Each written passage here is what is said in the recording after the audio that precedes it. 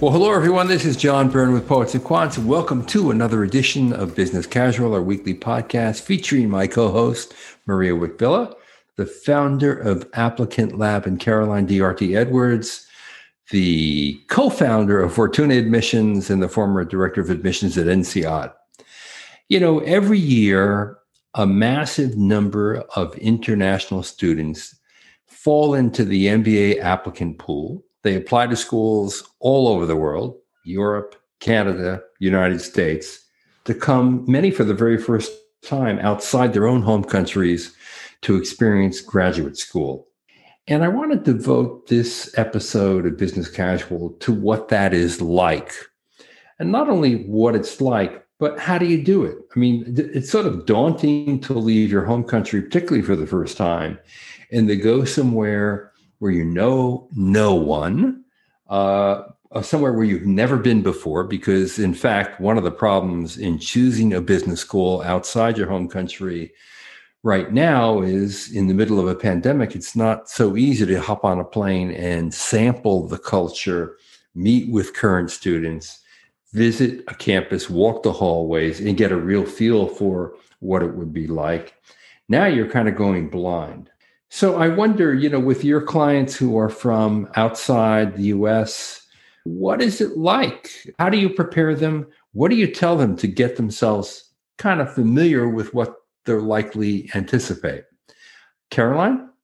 Well, I think an important part of it, especially right now, is to talk to as many people as you can. So current students and alumni about the culture of the school and about, you know, whether that's the right fit for you and if that community resonates with you.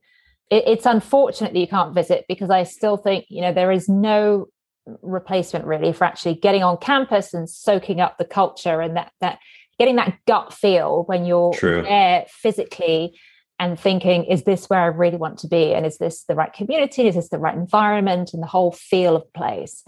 But obviously that's not an option right now for most people. So in view of that, I would say have as many conversations as you can, and really get to know not just the program, the academics, the career path that will open up to you, the recruiters and all of that, which is, you know, critically important, but also the community aspect and, the student body. Is it quite an international student body? If you're an international student, most likely you'll feel more comfortable in a school where there is a large percentage of international students. And that type of school also tends to attract, amongst the domestic population, people who are more internationally minded, because they also want to be in a classroom with other people from other countries and learn from them. So, you know, look at the makeup of the student body and think about, you know, whether that's a good fit for you. Because it is nice to, you know, obviously you'll make friends with people from, you know, all different backgrounds. And that's part of going to business schools. You don't want to just, you know, if you're Mexican, you don't want to go to business school at Harvard just to hang out with the other Mexicans, right? But it's nice to have a few people who are from your home culture and who you can hang out with sometimes and, you know, enjoy the food and just, you know, have that bonding experience with people who think the same way that you do. So I think it's nice to have that balance of getting to know people and making good friends with people from very different backgrounds and countries and cultures, but also having a few people around who really understand the way that you think and where you're coming from. And to your point, Caroline, about talking to people, I think every school would be very helpful to a candidate to say, hey, check out the alums from our school in your own country who have already been through this experience. And every school should be able to give you a half dozen names of alumni who are now back in their home countries, who experienced exactly what you're about to sign up for. Yeah. Right? Yeah. And I would say that I think sometimes candidates are too hesitant to reach out to alumni or to current students because they don't know them, right? And they maybe have no common connection at all. But usually students and alumni are very happy to talk with someone who is, you know, a serious candidate who's really trying to get to know the community. They will understand that you don't have the opportunity right now to go and visit the school. So in most cases, you know, if you ask them, can I have 10 minutes of your time to chat on the phone and learn about your experience? In most cases, they'll be delighted to tell you about their experience at the school, right? Who doesn't like talking about themselves? True. So I think sometimes candidates are too reticent about doing that. And I would encourage them to just put themselves out there and reach out to people. Maria, do you have any pointers? Yeah. I mean, I think one thing is if you don't already know any students there, most schools have clubs devoted specifically to students from Latin America, students from India. So even if you don't have any current friends there, that's totally fine. As Caroline said, just reach out to them. I also think the pandemic has given an opportunity in some ways, while you cannot visit campus, a lot of the conferences that are usually held on campus, say a women's business conference or, the sports analytics conference at MIT, a lot of those had to go online this year because of the pandemic. And so in fact, while you can't visit the campus, you can at least, it's offered an opportunity for people in very different geographies to attend these conferences, at least, that are put on by the different schools and get to know some students that way. So I know we're in March right now, so we're rapidly approaching the end of the school year, but there still might be a few scheduled that people might be able to find. Now, I know that both of you have a lot of international clients and have had many over the course of the years that you've been involved in MBA admissions. So I wonder if you might talk a little bit about what is life in business school like for international students? What surprises them? What's been challenging? How do they even determine what school is right for them? Maria, you have do's and don'ts? I think the most shocking thing is depending on the strength of the economy that they are coming from, the most shocking thing I think is cost, not just cost of tuition, but cost of living, cost of renting a dorm room, cost of groceries, cost of food. I think that for people from countries where the currency may not be as strong, that is usually the most shocking thing. And the clients that I have had in the past who have the happiest MBA experiences are the ones that don't obsess over every penny and nickel. And they just say, look, I'm going to take out, I'm making an investment and I'm taking a risk on myself. And yes, a $200,000 loan could buy me several houses in my home country. But if it's a STEM certified program, I know I can work for 3 years in the US. If I try to get a high paying job, I can make a real dent in that. And so the people that I think in terms of the cost, just sort of say it is what it is. And I'm not saying to go out and spend the money, in a silly way and take your student loan money and buy a BMW. But the people who sort of say like, look, I'm going to have to take out this loan and I'm just going to just not think about it and enjoy every moment of my MBA experience. I think those folks come out the other side having really enjoyed themselves. And truth be told, for many international students, what they're basically signing up for is more than an MBA. So when you have to look at that sticker price, and it may scare you at first, you're also buying essentially migration into a workforce very different than your home country. So it's like a two bangs for your buck, right? You're getting a great MBA education, you're getting a network of people who will support it and encourage you, but you're also getting a job in a different country in many cases. And that's part of the bargain as well. Caroline, what do you think most surprises international students who go off either to Europe or the US for the MBA? Well, I agree with Maria that the cost can be a big part of it. Otherwise, there can be a culture shock when you go to a different country. So I think it can be tough if you haven't spent significant time in that country before. So arriving early can be useful. So you can sort of get to know your environment and sort of acclimate yourself to the town and get to know your way around and get really comfortable in your surroundings. And I think it helps to have a plan to know ahead, what are the things that you really want to devote your time to, and how are you going to get involved in the community? So figure out ahead of time which clubs you want to get involved in, what activities you're going to be involved in, and, throw yourselves into those, because it's often in those contexts that you'll build really strong relationships, also with your teammates in the classroom and so on. But it's often in a more social context that you will start to find, your tribe at business school. So I think, having that plan ahead of time, because there's so many opportunities, right? I mean, going to business school is like drinking from a fire hose. There's so many different clubs and activities and societies and the treks and leadership opportunities that you could get involved with. And you can't do everything. So figuring that out ahead of time. And then also, as you said, a lot of international students are looking to make a geographical move in their career. And figuring that out can be more stressful than for domestic students. So anything that you can do to plan your job search ahead of time, begin networking, prepare your resume, research your target companies, anything that you can do to get a step ahead with that before you start the program, you'll save yourself a lot of time and probably some stress as well. And incidentally, today I had the opportunity to speak to a number of international students that are graduating this year. 2 of them already have job offers from McKinsey, 1 from Amazon. So all 3, and they were from India, Turkey, and Brazil, all 3 landed great jobs in the US. I'm not going to say without difficulty, but here we are in mid-March. They accepted their offers months ago, in fact. So that's always a really good sign. The other thing I think that's an important point to remember is that when you go to Europe or the United States or Canada to school, while you are going to a different country, you also are going to a place that has been trying to attract international student perspectives all the time, right? To add diversity of thought, people, culture, and backgrounds to the classroom.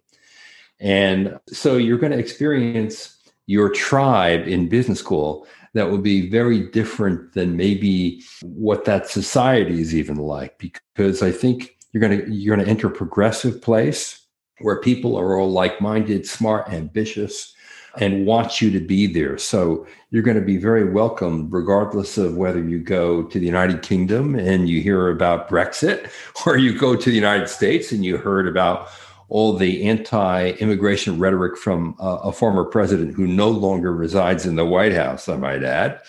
But when you visit a college campus, it's a totally different environment, and you're going to be interacting with people who love different cultures and different backgrounds and different ideas. It is a real melting pot that is almost unique. And I think a lot of people might, particularly during the Trump era, they'd look at the United States and say, oh my goodness, I might not even be welcome there.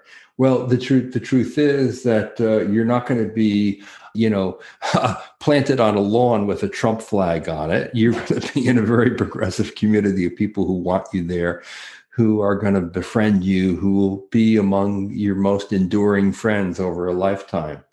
Maria, how does one choose, however, a school that they can't actually visit right now? I mean, how do you gain the sense that, I can really belong here. I can be a part of this community. How do you get that when you can't actually step foot on the campus? Well, I think, we mentioned before reaching out to students, and I think depending on how quickly, for example, those students get back to you, that can be a real indicator of the culture of a campus, right? Sometimes you'll reach out to a student ambassador and you'll get an email back in 15 minutes. Sometimes you'll reach out to a student ambassador and you'll never hear back. So right off the bat, I think sometimes you can start to get a sense of just the culture in terms of its friendliness and supportiveness if you reach out to different clubs and depending on how responsive people are. And then I think if all else is equal, then I would really look at the career outcomes and the career placements and whether or not a program is STEM certified. Most of the good news is that most of the top programs have nearly identical career outcomes, but there are variations, or perhaps one school has a healthcare concentration and another one has a real estate concentration. So if you're on the fence about various schools, that's where I would invest my attention. Right. I also think another interesting thing about choosing a school, if you're an international applicant, is, everyone knows London and Paris and New York and Chicago and San Francisco. And when I say everyone knows, what I mean is that they kind of know what to expect in a big urban environment. But then when you go to a Cambridge or an Oxford, or you go to a Hanover, New Hampshire, or Ann Arbor, Michigan, or Chapel Hill in North Carolina, or Charlottesville in Virginia, you kind of don't know what to expect. So Caroline, what would you tell people about going to a school that's outside a big urban center? Well, I think you can learn a lot from speaking to people in the community about what it's like to live there, right? And it's great to have those conversations. And it's an important consideration to think about what sort of environment do you want to be in? Do you want to be in an urban environment, the New York or the London, to have that sort of melting pot experience of being in a very cosmopolitan city and all the buzz and, and the networking opportunities that come with that? Or conversely, do you want to be in a small town where often there's a closer knit community in the student body because people don't have the same socializing opportunities outside of the school, and that often creates a very sort of special culture in the student community. So it is a very, very different experience, and I think that's an important consideration for anyone before they think about applying. But yes, if you're sitting in New Delhi, India, trying to figure out, would I enjoy living in Ann Arbor, Michigan, can be challenging. So you've got to speak to as many people as you can. And a lot of information is available online now. And also look at the climate, right?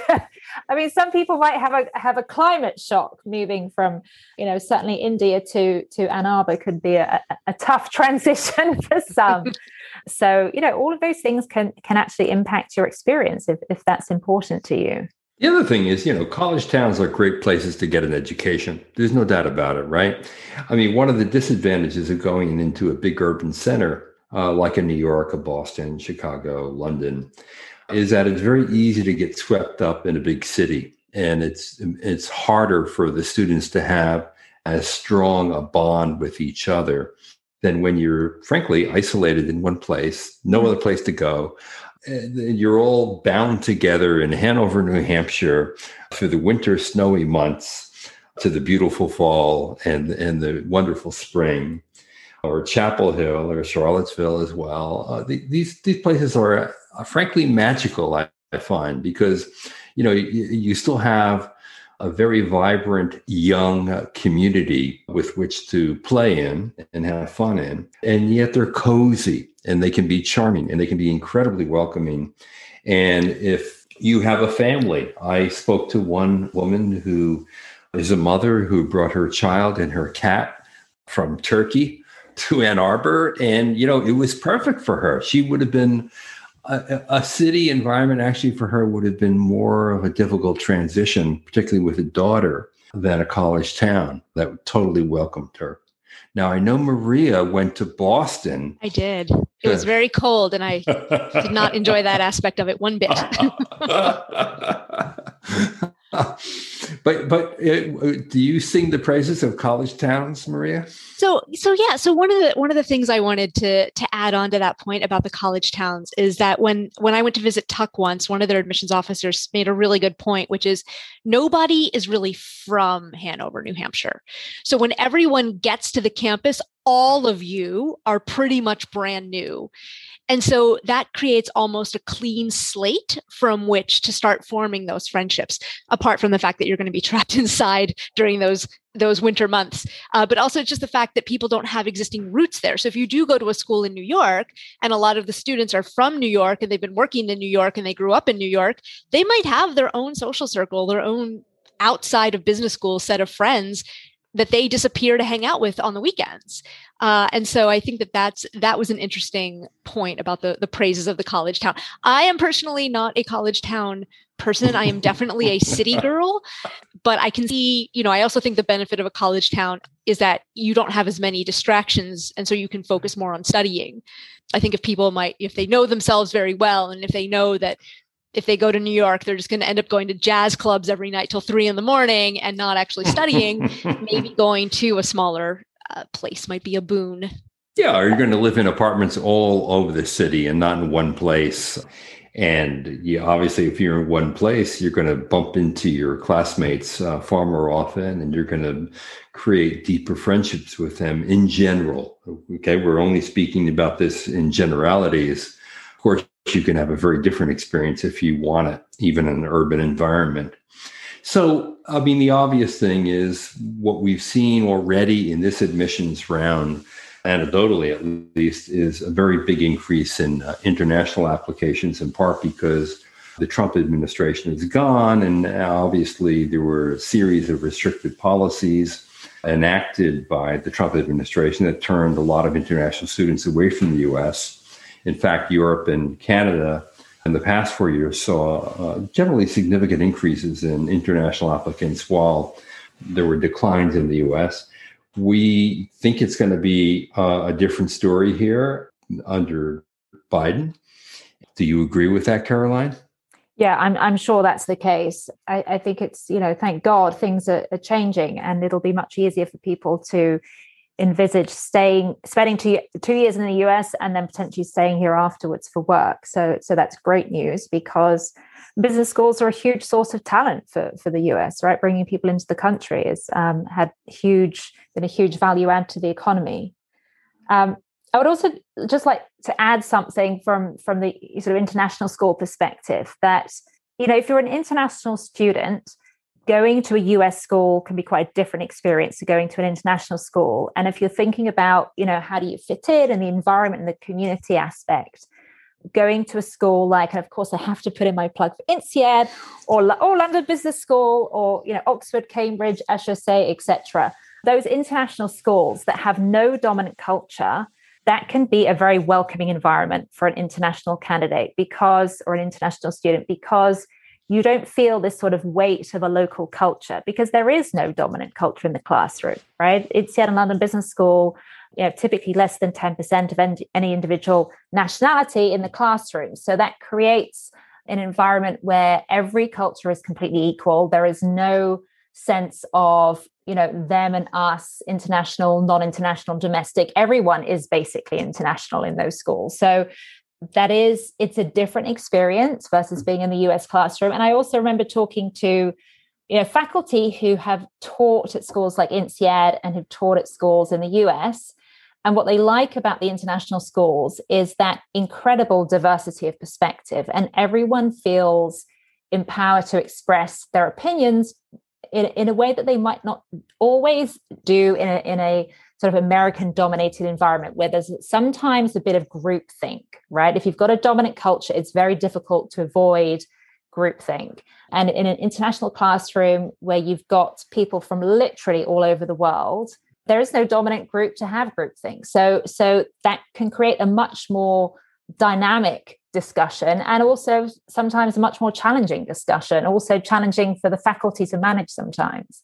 I bet. Now, clearly, Caroline, you chose a truly international experience yourself in getting your MBA at INSEAD. Maria, you chose not to go abroad for your MBA education. Why? Well, I was living abroad at the time that I you did the reverse commute. Yes, exactly. So I had been living in Hong Kong for a few years at the time of applying. So no, I mean, I wanted to get back to the US. I wanted to be closer to my family who were on the East Coast at the time. So there were a number of also not just school pedagogical reasons, but also personal reasons as well. So nothing deep or mysterious. And I think Caroline does make a really good point. Look, there is no U.S. school that is as international as the best European schools. In fact, I think that's one of the problems with the Asian business schools. As good as they are becoming, they still are dominated by single cultures in really big and strong ways. Very little diversity in general, the Asian schools. But the European schools really, the DNA is remarkably diverse and international in ways that no U.S. school can be. On the other hand, I think that there are a lot of other factors that might draw someone to the U.S., including the fact of experience what jungle capitalism really is like, right? I mean, that cutthroat competitive world that exists in America that everyone looks askance at, but everyone wants to experience. Well, you can come to the United States and see what it's like to be in a jungle capitalist society. Starting with the three of us. That was a joke. Right. It is to experience a very large and very dynamic economy and how that plays out. There are lessons there for a lot of people who then might go back to their native countries.